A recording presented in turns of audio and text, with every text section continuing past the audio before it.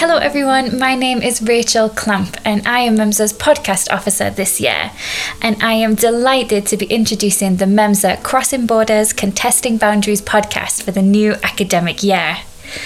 Our first podcast this year features a paper by Adam Cook. Adam is a third-year PhD student at the University of Hull, funded by the North of England Consortium for Arts and Humanities. He completed his BA and MRes at the University of Hull in 2017 and 2018 respectively. His PhD research focuses on Yorkshire and Northumberland between 1066 and 1216 and uses baronial families as a lens through which to examine the distinct political, social, cultural and religious characteristics of these regions. Adam's paper today is entitled From Normans to Northerners, Identity in the Honour of Pontefract from the Norman Conquest to Magna Carta. I hope you enjoy it.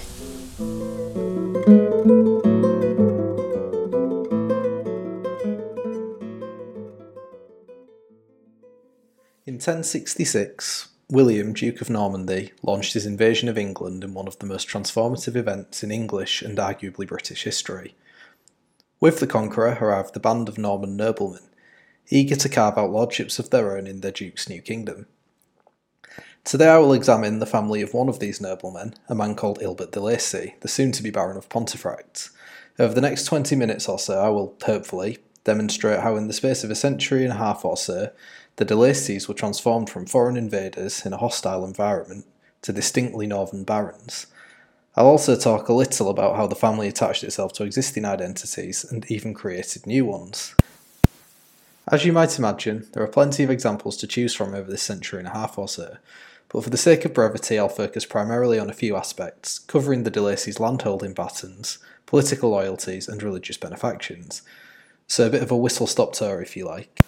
The study of identity is something that I'm sure we're all familiar with, either through our own work or as listeners to the MEMSA podcast. But it's worth reiterating that there is a great body of literature dealing with the topic. But there's not been, so far as I can tell, an effort to chart the development of identity in this region for the period that I'm covering through the lens of baronial families in the way that I'm proposing to do. This use of baronial families will, I hope, provide an exciting chance to look at identity on a variety of levels.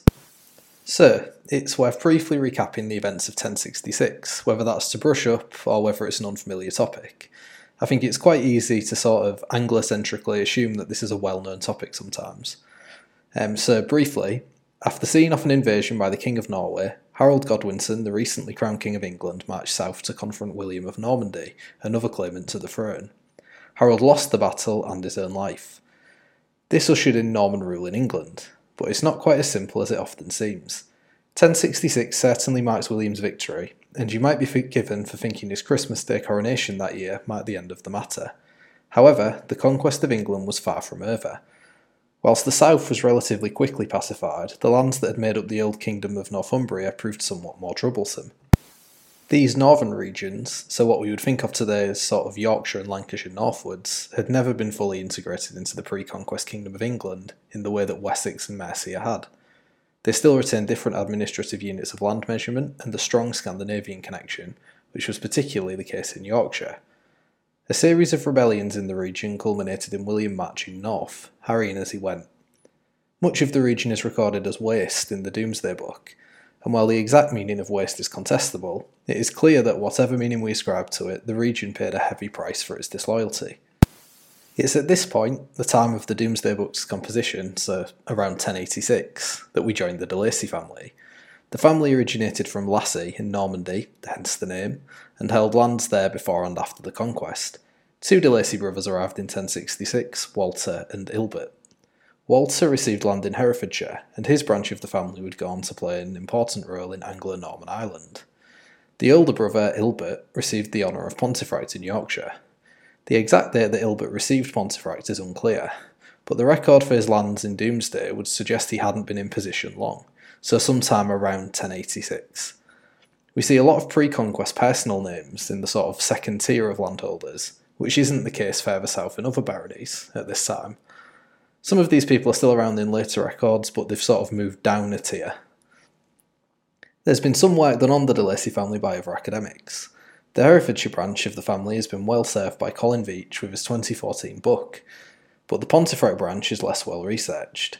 Sarah Rose has gone some way to remedy this with her 2009 thesis on landed society in the honour of Pontefract, but other than this, there's not been too much written on the family since W. E. Whiteman's 1960s monograph covering birth branches of the family. So the first marker of identity that I'd like to address is the actual structure of the lordship itself. Traditionally, there has been a view that there was this huge change in lordship and landholding after the Norman conquest.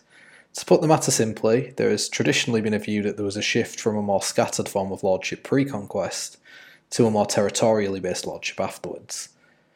This idea of a big change in lordship around the time of the Domesday Book has received some pushback in recent years, and the distinction is perhaps not as stark as has previously been suggested. However, it's clear that there was a fairly big, stark change in Pontefract, regardless of what was happening elsewhere in England. For those of you who are not familiar with the geography of Yorkshire, Pontefract lies to the sort of southeast of Leeds, just off the modern M62 motorway. The town itself lay along an old Roman road north in the time of Ilbert. It was a large barony, stretching from the Huddersfield area to the area around Selby, although Selby wasn't a part of it, which we'll come to in a second. It's perhaps difficult to visualise from a verbal description, but the point I'm trying to get at is that this was a very territorially contiguous honour. The bulk of territory not held by the de Lacys or the de Lacys' tenants largely centred on the royal manor of Wakefield, which is one of the only notable disruptions in the honour. Selby on the fringes of the honour was another royal possession at the time of Ilbert's arrival. And this pattern of cohesiveness is replicated in the nearby honour of Richmond, which is also in Yorkshire.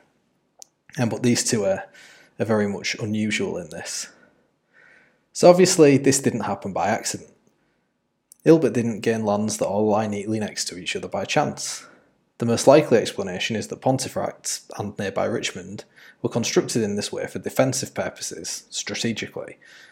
As I mentioned earlier, Pontefract sits on a key road north, putting it in a prime location given the ongoing threat of invasion from Scotland and rebellion in the north. The honour was not only structurally different from others, but it was also much longer lived, and seems to have exhibited strong honorial identity.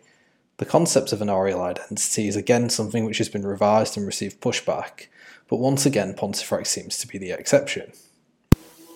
So it's all well and good talking about the structure of a barony, but what is a barony without a baron? We have several to look at for this period, but we'll focus on just a few here, and I'll try to avoid listing lots of names. Firstly, the elephant in the room, there are two non-de Lacy barons in this period. Robert de Lacy, the son of the first Baron Ilbert, suffered a rather abrupt fall from grace during the reign of Henry I, and he was replaced by a Hugh de Laval as Baron. Hugh died and was in turn replaced by a William Maltravers. Upon the death of King Henry, Maltravers was murdered by what Richard of Hexham describes as the Men of the Honour in his chronicle, and replaced with Robert's son, Ilbert II. Whilst Hexham's account is perhaps a little overdone, this is generally considered one of the best examples of honorial identity in medieval England, even by historians such as David Crouch, who were generally cool on the concepts. The importance of having a de Lacy in Pontefract can be seen a few decades later in the 1190s. This is a bit of a messy succession, so stick with me. Ilbert II died childless, leaving the barony to his brother Henry de Lacy. Henry de Lacy also died childless, which left the honour to pass through a female cousin to Roger, the Constable of Chester. Upon inheriting the barony, Roger changed his name to Roger de Lacy, and in fact this was an actual requirement of his inheriting the honour.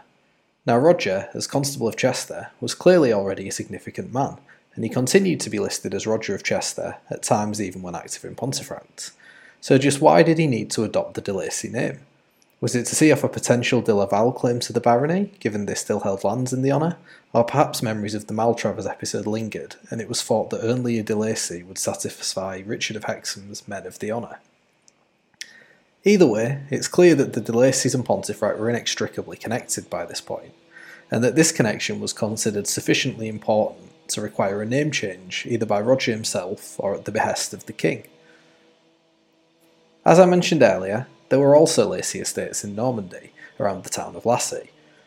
These estates were held jointly by both the Pontefract and Herefordshire branches of the family, and there's an interesting diversion between the two branches here. It seems that generally the Pontefract family didn't pay too much attention to their estates outside of Pontefract. even these ancestral lands in Normandy. Ilbert I was quick to grant away geographically isolated manors in England, such as Tinchwick in Buckinghamshire, which he gave to Trinity of the Mount in Rouen around 1088. This contrasts deeply with the Herefordshire family, who were transnational magnates, not only between England and Ireland, but also in Normandy. The Herefordshire branch actively expanded their Norman estates, purchasing the entire honour of, and you'll have to excuse me for butchering the pronunciation, Le Pan au Harras in the 1170s, amongst other acquisitions. And this is something we just don't see with the Pontefract de Lacy's. So there's a big contrast here. Both de Lacy's, both border lords, but with one branch actively embracing and encouraging their Normanness, whilst the other seemingly turned away from it in favour of focusing heavily on Pontefract and that block of territory I discussed earlier.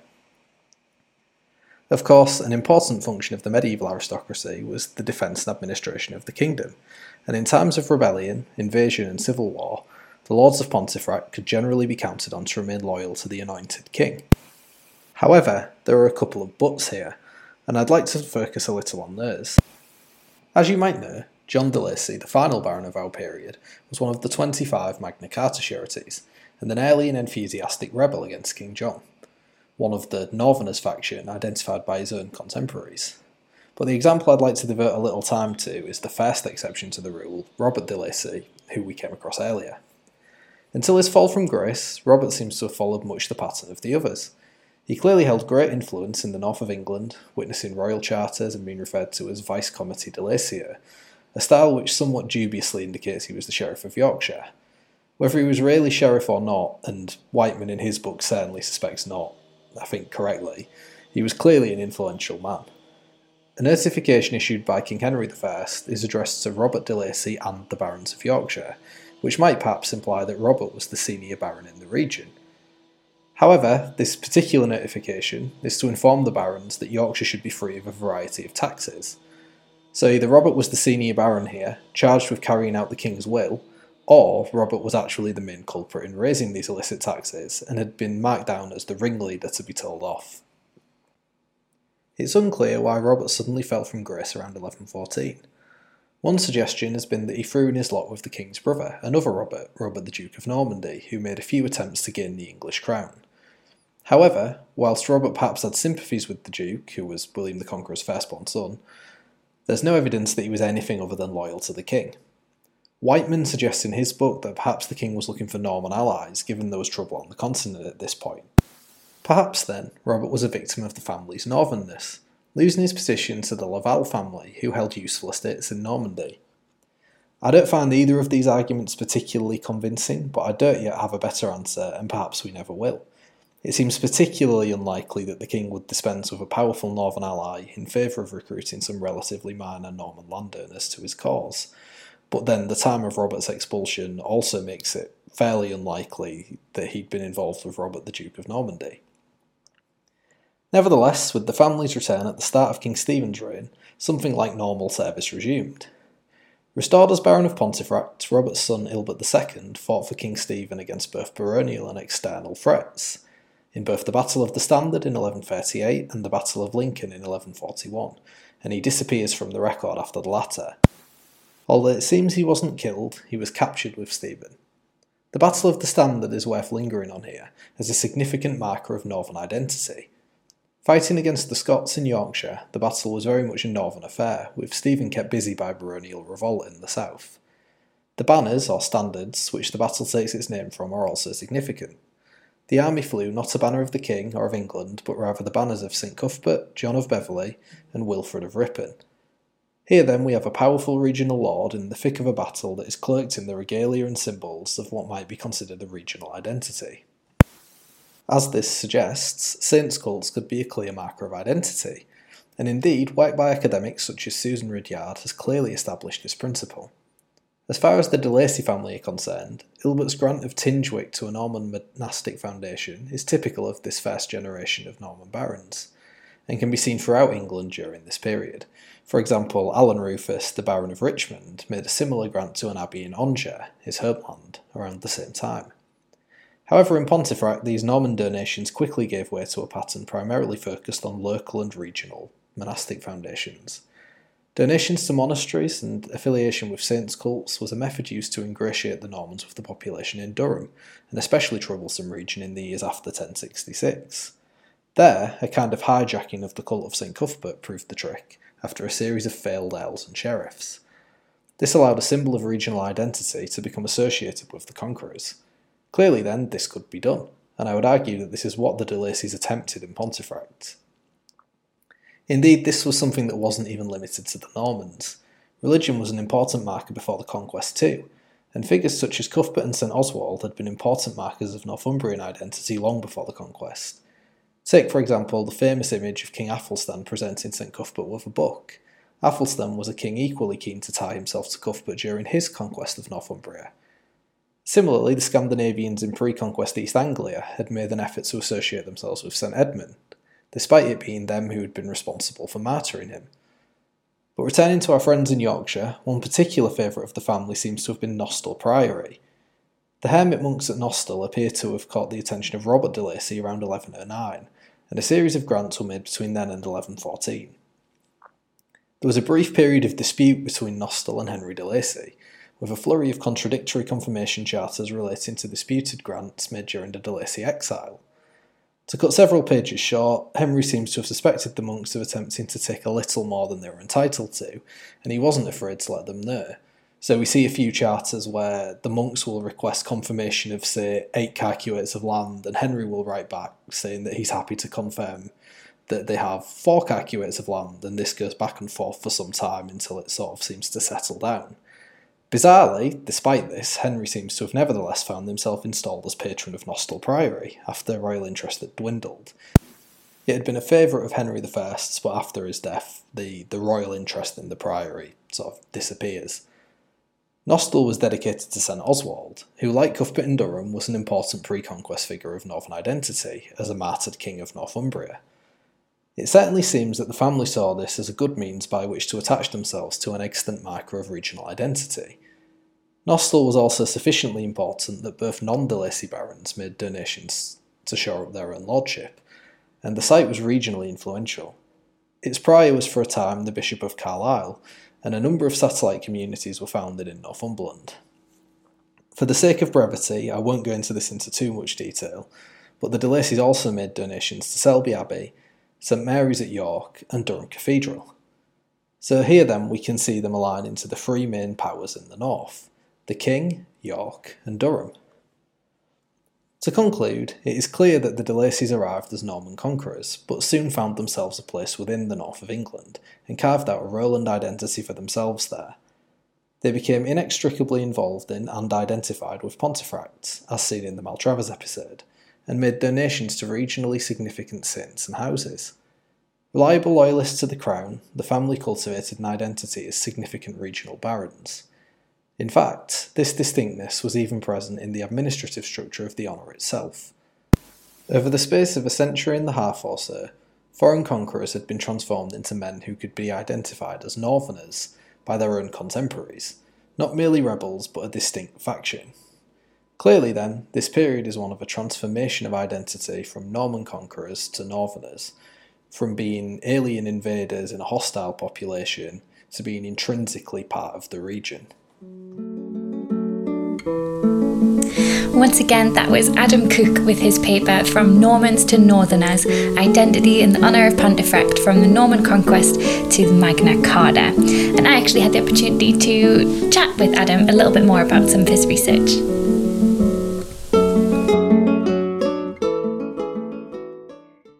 So hi, welcome Adam, welcome to the MEMSA podcast, and thank you so much for joining us today. I'm really excited to talk through some more aspects of your research. Thanks for having me. So I think to start, you mentioned at the start of your paper that you've provided us here with a little bit of a whistle-stop tour of sort of 3 aspects of identity in this period. So just to summarise quickly, what do you think made someone distinctly Northern in this period? So I think firstly, you've sort of got to look at the situation just before this period. So England had been unified as a kingdom in sort of the mid-10th century, but what had been the kingdom of Northumbria hadn't sort of been assimilated into England fully by the time of the conquest. So I think it's sort of still true by 1066 that it's not really as integrated as what would have been Mercia and Wessex are. And in particular, you've got this sort of lingering Scandinavianness in Yorkshire in particular, where sort of even now you've even got sort of Scandinavian place names like Coppergate in York, Whitby, North Yorkshire, and various others. And I think one thing that does sort of distinguish northernness maybe is there's maybe something in sort of Gerald of Wales, who was an Anglo-Norman writer who mostly deals with sort of Ireland and Wales. He goes off on a bit of a tangent when he's discussing Wales about how people in England sing. And I won't bore you with the full quote because it's very long. But he goes on to describe how people in sort of Yorkshire and Northumbria sing differently. And he, amongst other things, says the English in general do not adopt this way of singing, but only those who live in the north. And then he suggests that this has come from the Danes and Norwegians, who so often invaded these parts of the island and held them longer under their dominion. So that's sort of been written in the 1190s. So even in the period, sort of well after 1066, there's still a suggestion that Northern England is somehow different linguistically. And I think one of the big things that comes up in the paper that you can see at the beginning of the period is that especially at the beginning, is that it's not really necessarily a rejection of Norman rule, but it's maybe a continuation of a sort of rejection of English rule rather than just sort of Norman rule. There's maybe a sense that the North doesn't really like being ruled by the Normans, but it also a sense that it doesn't really like being ruled by the South, which maybe is something that continues today. I'll let other people sort of decide that. And that can sort of be marked a few different ways. But I think through the period, you see a lot of rebellion. You see a lot of sort of resistance to either administrative change, and you've still got different administrative units, sort of whop and takes instead of hundreds in the north, even though they're pretty much the same thing. So I think that's something. But I think it's also, it's hard to sort of say what would have made somebody distinctly northern in the period as a sort of catch-all term, because one thing that I am sort of looking more into in the thesis is whether there's a difference between Yorkshire and Northumberland, in that Northumberland is a more active frontier and Yorkshire sort of gets brought into English administration a bit more easily throughout the period as it becomes sort of less of a borderland. But I also think there's a case that we're looking at a lot of this through the lens of conquerors, so you can't really know what sort of would have made people northern, so to speak, in 1066, because all that we know about 1066 and the things that happened after come from the people who conquered it. So it's maybe a difficult one, and there's maybe not a sort of catch-all term, but I think there is a clear distinction, even at the time, that this is somewhere different, if that makes sense. Yes, it does. That's completely fascinating. And it's also interesting to see parallels even with sort of Northerners now, doesn't it? So I guess related to my last question, that it's clear that there was this sort of Northern identity, this Northern culture.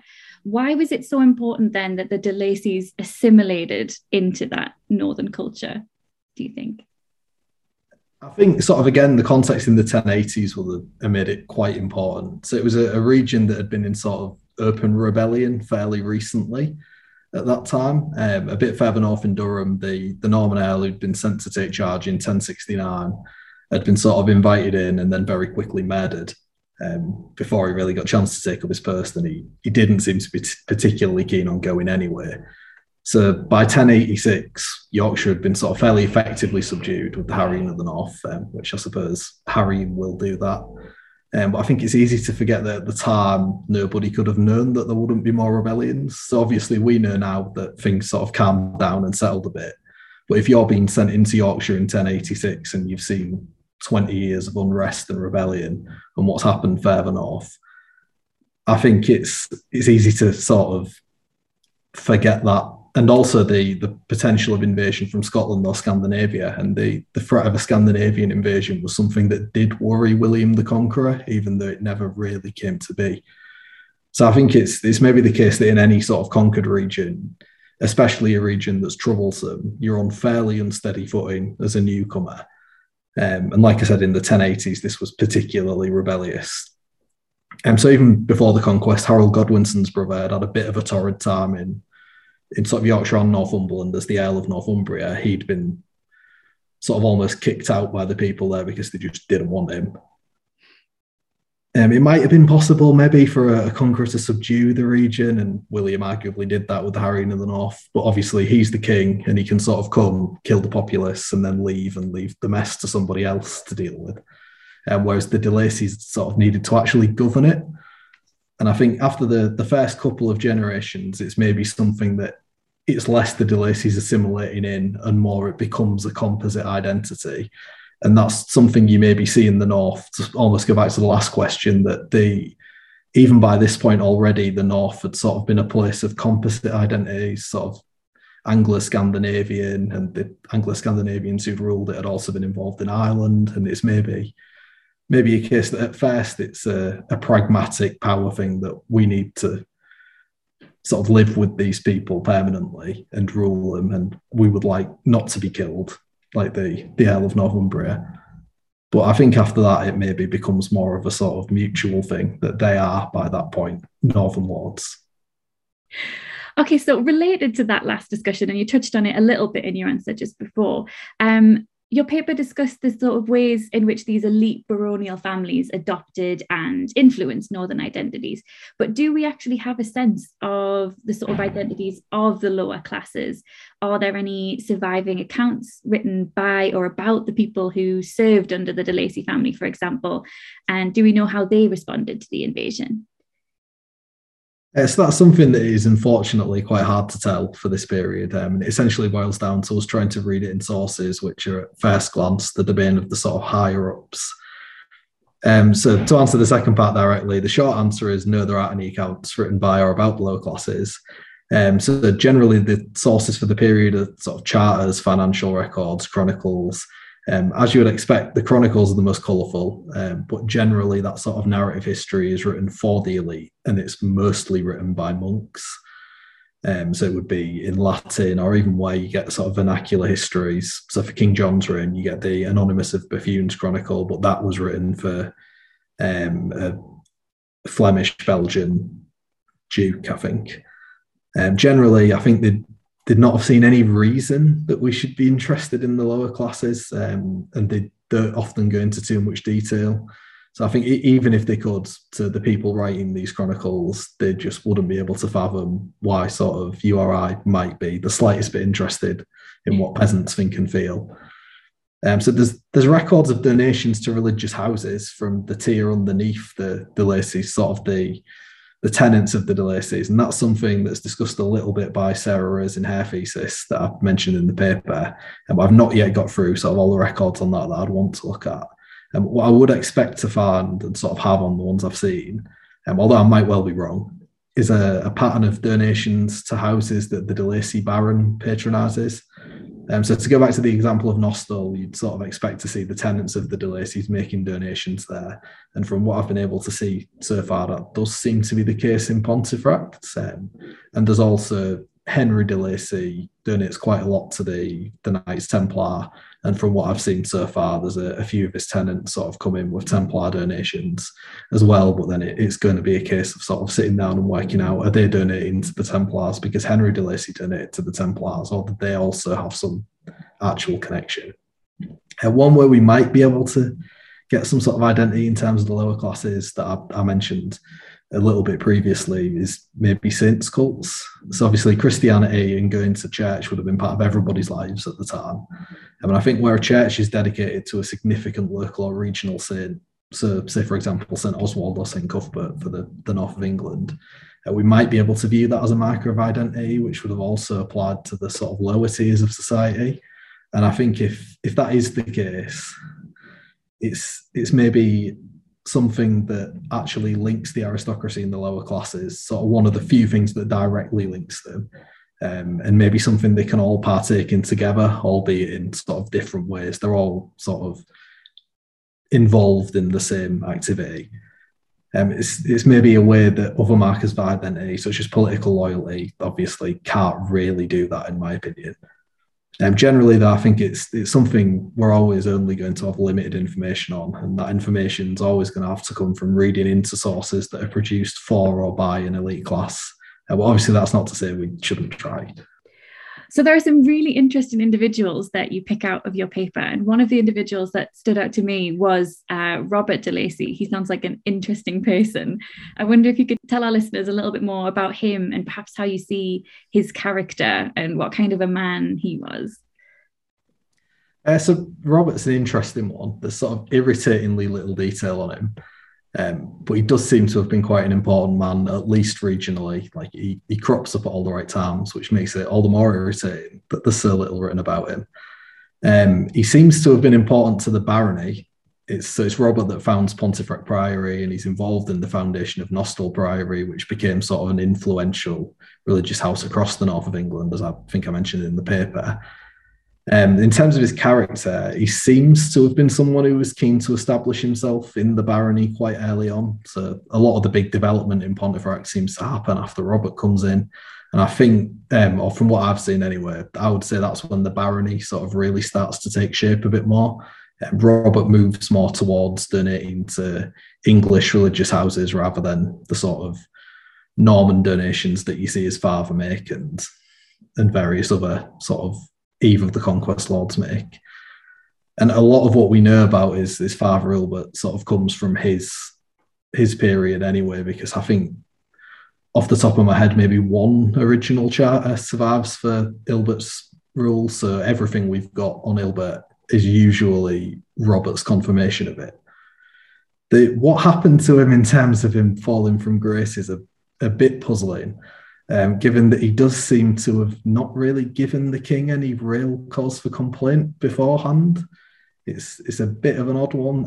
Like I said in the paper, I don't really buy that they would have sort of taken his lands away to give to the Laval family because they were supposedly a better option, which would suggest he'd done something wrong.